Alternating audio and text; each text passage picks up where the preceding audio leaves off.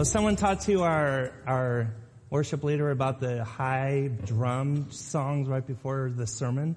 I don't know what to do about that. You deal with it. I know. I will deal all day too. Good morning, church family. How are you?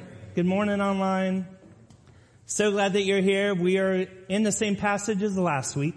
So turn with me to James chapter 3, verses 13 through 18. Finishing up chapter 3, we'll roll into Easter time. And then after Easter, we'll get back start on chapter 4. It's been a great journey. We are in this time where James is dealing with wisdom. We've talked about our faith and that our faith needs some kind of outward growth by our works. And then James brings in wisdom that we need, even in our wisdom that we have. It's not only the knowledge of the things of God, knowledge of the sacrifice of Jesus on the cross, knowledge of the Holy Spirit. It's how is that now going to change how we think and act towards others? And how are we going to interact in interpersonal relationships, businesses, home, wherever? Our wisdom has got to be godly based. So we're going to look at that. And we talked about how important wisdom is for life, to figure things out. It's taking knowledge. It's being able to do something with it. And there's a story of a bus driver who kind of went a little bit with the Solomon wisdom. There are two ladies on the bus causing a ruckus. They were fighting over the same seat. And it was so disruptive, it's messing up all the other bus riders. And finally the bus driver had enough. He goes, look, here's what we're going to do. I'm going to give that open seat to the ugliest of the two of you. Well, guess what? Both women stood the whole rest of the ride. So there's an element to knowing how to handle a situation and wisdom. And one more piece, this is just for free. We talked about difference of knowledge and wisdom. Knowledge is knowing that a tomato is a fruit. Wisdom is not putting it in a fruit salad. All right? Because that would be disgusting. So James is like, there's wisdom in this world. There's wisdom from God. We deal with both. But it's got to be more of the godly wisdom. So read with me again, chapter 3 of James, verses 13 through 18. It says, who is wise and understanding among you?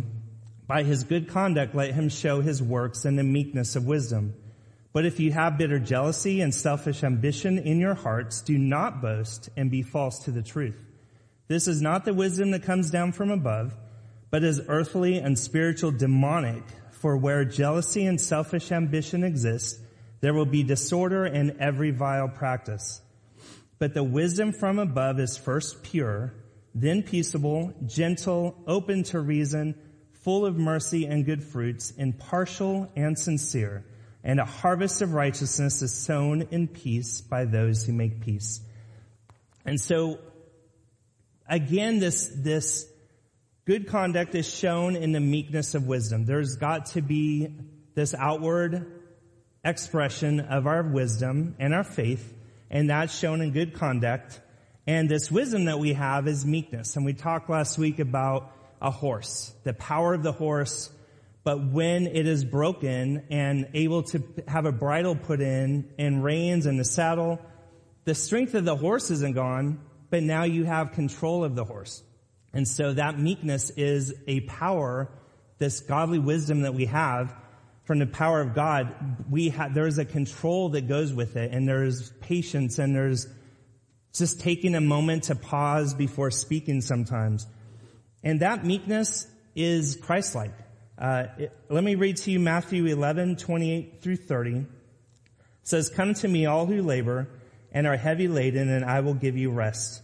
Take my yoke upon you and learn from me, for I am gentle. This is the same word as meek in James. And lowly in heart, and you will find rest for your souls. For my yoke is easy and my burden is light. Jesus is not weak. There's the power of God in Christ Jesus as the Son of God. And for him to be meek and gentle, there's that picture where we need to be. We have this ability to take every situation, to stop, to pause, and to have the strength to not get into our immediate, because our tongue wants to start wagging and causing all sorts of issues, and our wisdom, we start thinking worldly and earthly and things don't make sense. We got to stop and understand the power of God in our life as Christians, understanding that He's going to give us the wisdom to work out any situation. So James is continuing to challenge us in our relationship with God, and that is revealed in the life that we live. So James is establishing that someone who is wise will show their good conduct in the meekness of their wisdom. So that's the ultimate goal. There are two wisdoms in this world that we're dealing with. One is earthly wisdom, and we talked about that last week. When we rely on that, it causes all sorts of chaos. Our life is a wreck. We're going all over the place where it's destructive. It's a big mess when we rely on earthly wisdom. So today we're going to look at godly wisdom. And James has packaged this amazing package of godly wisdom that we're going to take a look at word by word. So if you're there in James 3, James says the first piece of this godly wisdom is pure. The first and most important is pure. It's most important because the source of this wisdom is from God, from our God who is holy, from our God who in the holiness of who He is has nothing to do with sin, has nothing to do with evil, has nothing to do with this world. He is by Himself and is holy. And so this wisdom from Him is pure. It's pure, it's holy, it is from God, and we have access to that.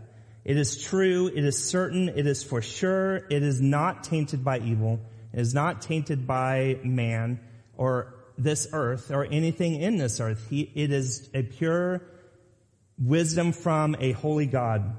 And this wisdom doesn't have room for impure motives or thoughts. So James establishes this godly wisdom as pure, that it is all about God. Then he says it's peaceable. True wisdom does not look for trouble, but looks for peace. Now, I should have warned you last week, and now I'm warning you this week. It's too late because you're already here for your steel-toed boots, because we're going to get lots of toes stepping right now the rest of this time. So it's peaceable. So what does that mean to be peaceable? And I said true wisdom does not look for trouble, but look for peace. Turn with me to 1 Peter chapter 3. 1 Peter 3 verses 8 through 11. And this really hit me because there's a lot going on in our world right now. In our culture, there's a lot of divisiveness. Social media is not helping. Politics aren't helping. All this outside influence on our soul and on our hearts and us as a church. We've got to get this godly wisdom locked in for a peaceable way to handle all these situations coming across a social media thread and like, oh, I'm responding. Like, no, hold up. Let's talk a little bit first. So 1 Peter 3 verses 8 through 11 says, finally, all of you have unity of mind, sympathy, brotherly love, a tender heart, and a humble mind. You're not going to find that on social media, by the way. Do not repay evil for evil or reviling for reviling, but on the contrary, bless. For to this you were called, and that you may obtain a blessing. Then he quotes from Psalm 34. Whoever desires to love life and see good days, let him keep his tongue from evil and his lips from speaking deceit. Let him turn away from evil and do good. Let him seek peace and pursue it. It's not just seek peace. Let me just kind of find a peaceful little corner of this world. No, you got to pursue it. It's a pursuit. It's something that we've got to strive for. This peace, to not stirring up controversy over these petty issues, but keep focused on the things of Christ and stay locked in and pursue peace. Pursue peace in our relationships, in our conversations, in our dealing with others at all times. And then James goes on to say that this godly wisdom is gentle. Now this is a different Greek word than the one before that talked about meekness. This gentleness is actually, in reading directly from one of my commentaries, it said, knows how to forgive when strict justice gives us a perfect right to condemn. So it's a fairness. It's not being so insistent on the letter of the law. And aren't you glad that Jesus didn't sit there and say, well, you deserve this justice because of your sin. You don't deserve a relationship with me. You don't deserve an open relationship with God the Father. You don't deserve the Holy Spirit. But because of this gentleness and understanding the justice that we faced, it's reacting and loving in mercy anyway. And so that's what this gentle is. And Jesus was all about this. In fact, we're going to see Jesus throughout all of this entire list, that he embodied each one of these as the Son of God. 2 Corinthians 10:1 says, now I, Paul, myself urge you by the meekness and gentleness of Christ. So here's the meekness that we talked about earlier, this power under control, and the gentleness. Understanding that with our situation and our sin, our justice, we are found guilty.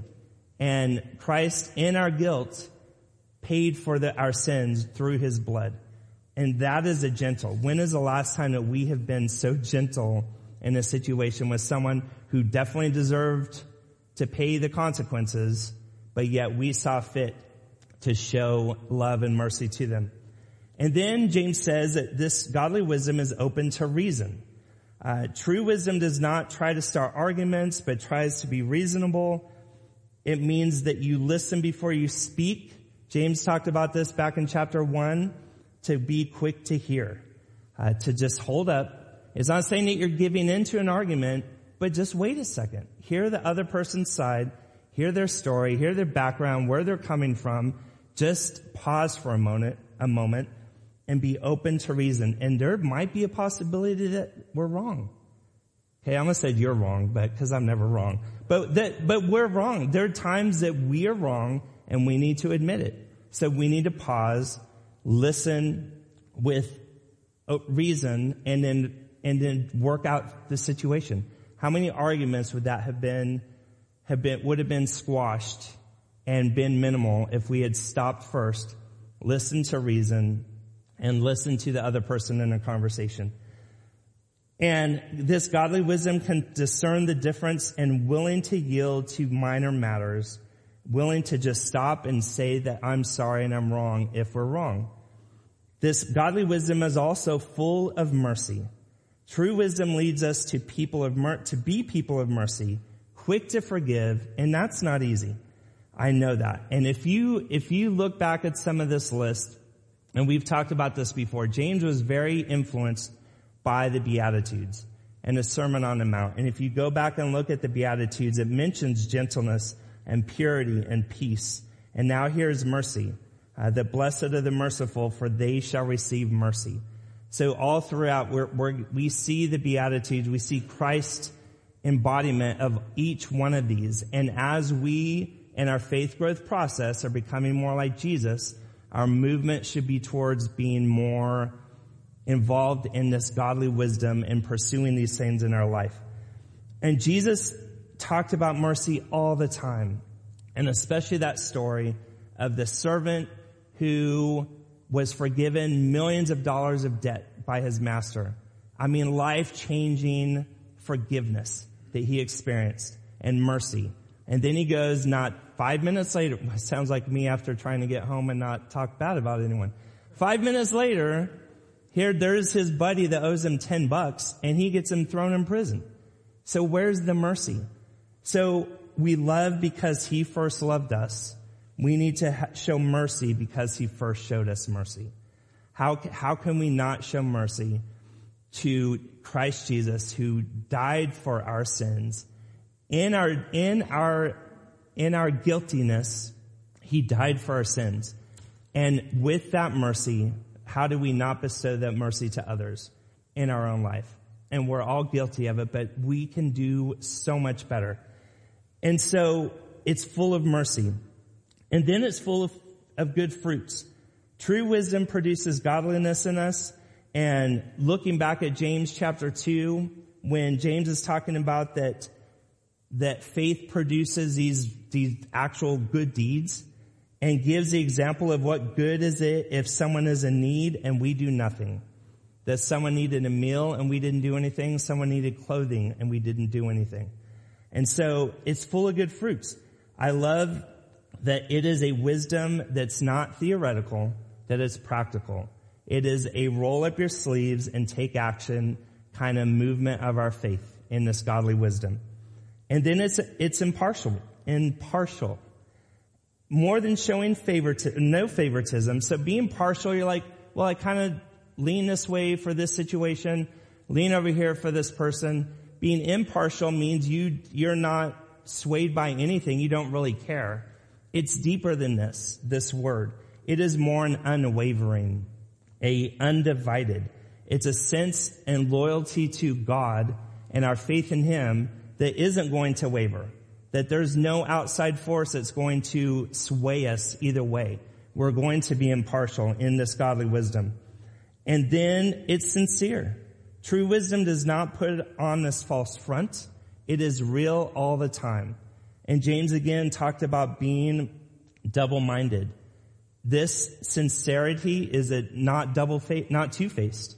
There's a sincere, pure wisdom from God because it's from God, that we just need to live that out and show that in everyone and not try to trick people and not try to deceive them, but be sincere in our wisdom, our godly wisdom. So here's this list that James has given us, and we see Christ through it. We see our pursuit of all these things, and it's not easy. It's not easy at all. So this last part of the sermon, I want to share about how do we get more godly wisdom. The very first, most important thing is to pray and ask Christ Jesus to be Lord of your life. If you do not have a relationship with God, we don't have access to that godly wisdom.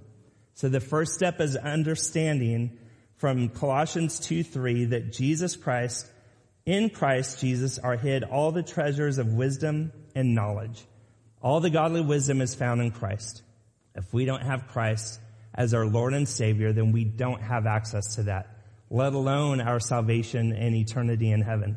So I pray if there's anyone that is in here that doesn't know that they for sure have Christ Jesus as their Lord and Savior, please come and talk to me.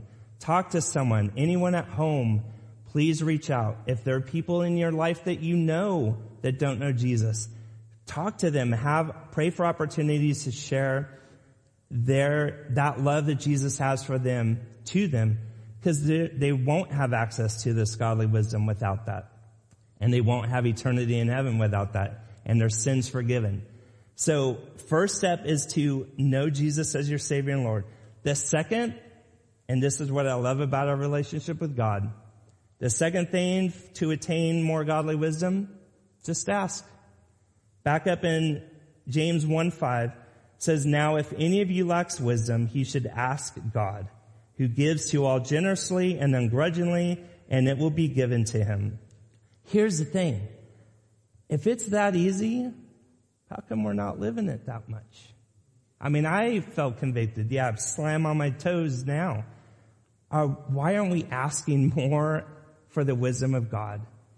And the big things come, and I get that, and we're down on our knees and praying with these massive problems that life comes, but I'm talking about going out to lunch with your family today. I'm talking about dealing with your family tonight. I'm talking about going to work tomorrow, dealing with school. Every single situation, the wisdom of God will have an effect on. And why are we not simply asking? Stopping sometimes without wagging our tongues a little too much. Stopping and say, "God, please give me your wisdom in this situation." I think we need to be on our knees a lot more, praying for the wisdom of God. Because it's not easy. And I don't want us to get discouraged. I don't want us to feel like, man, I can never, if people keep stepping on my toes, I'm going to trip up and fall on my face. Makes sense, right? It's not easy. Turn with me now to 1 Corinthians chapter 1, verses 16 through 31. I read the first part of this passage last week. But 1 Corinthians 1, 26 through 31. And here is, again, this image of what the wisdom of God is, who God is in this wisdom compared to anything else on this earth.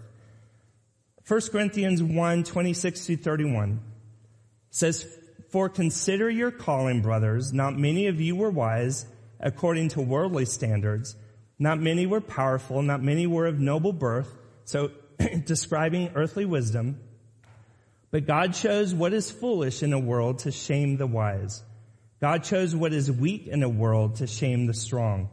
God chose what is low and despised in the world."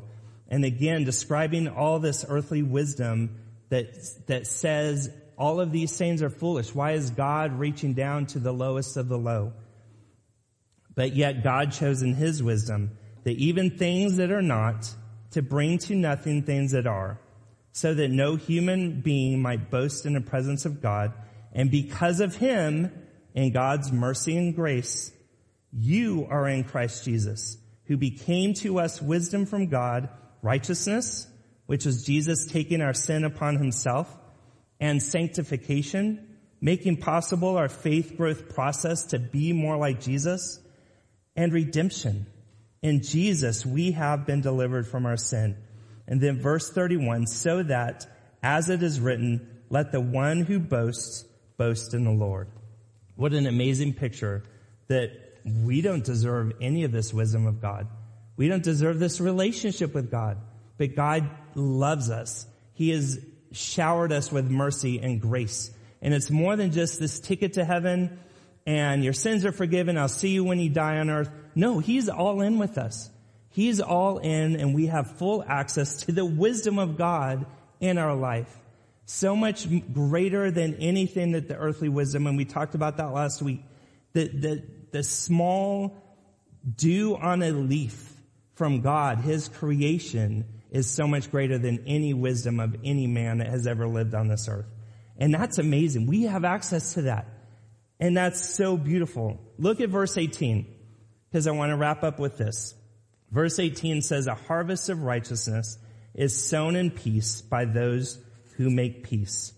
So church, let's be more peaceable. Let's be more at peace. Let this be a safe place for us in our faith growth process, for us to grow in the diving into the Word of God, in our worship, in our listening and discipling. Because listen, if there's not peace, then there's distraction. There's chaos. There's destruction. There's elements that are of this earth that should not belong in this house of our church and our family. And we've got to be at peace with each other. And that comes from us working. Look at this picture of a harvest. A farmer isn't going to wake up one day and his crop is grown and all set. No, he had to prepare the soil. He had to seed. He had to water and nourish and allow the produce to grow, and then to go harvest it and to reap the harvest. It's a lot of work. It's a lot of work for us to make this place a place of peace, make this place, our heart, a place of peace that can only come from God, that can only come from our relationship with him, that we've got to pursue that. We've got to listen better to one another and respect one another and watch and check our selfishness at the door, check our selfish ambition and our desires at the door, and come and worship an amazing God and worship with an amazing family who we all need help. We all are on this journey together. And the Message as a translation of the Bible isn't great sometimes, but sometimes it rewords things pretty cool. Let me read verse 18 from the Message. It says, "We can develop a healthy, robust community that lives right with God and enjoy its results only if we do the hard work of getting along with each other, treating each other with dignity and honor. We are the people of peace who then produce more peace." And that starts with our heart. That starts with our family, rolls off into our church family. And then I pray that it oozes all over our community and our state and our country and our world. We have an amazing gift of God in our salvation. and this wisdom of God that only can be accessed through him. And we have an amazing gift for us to live out.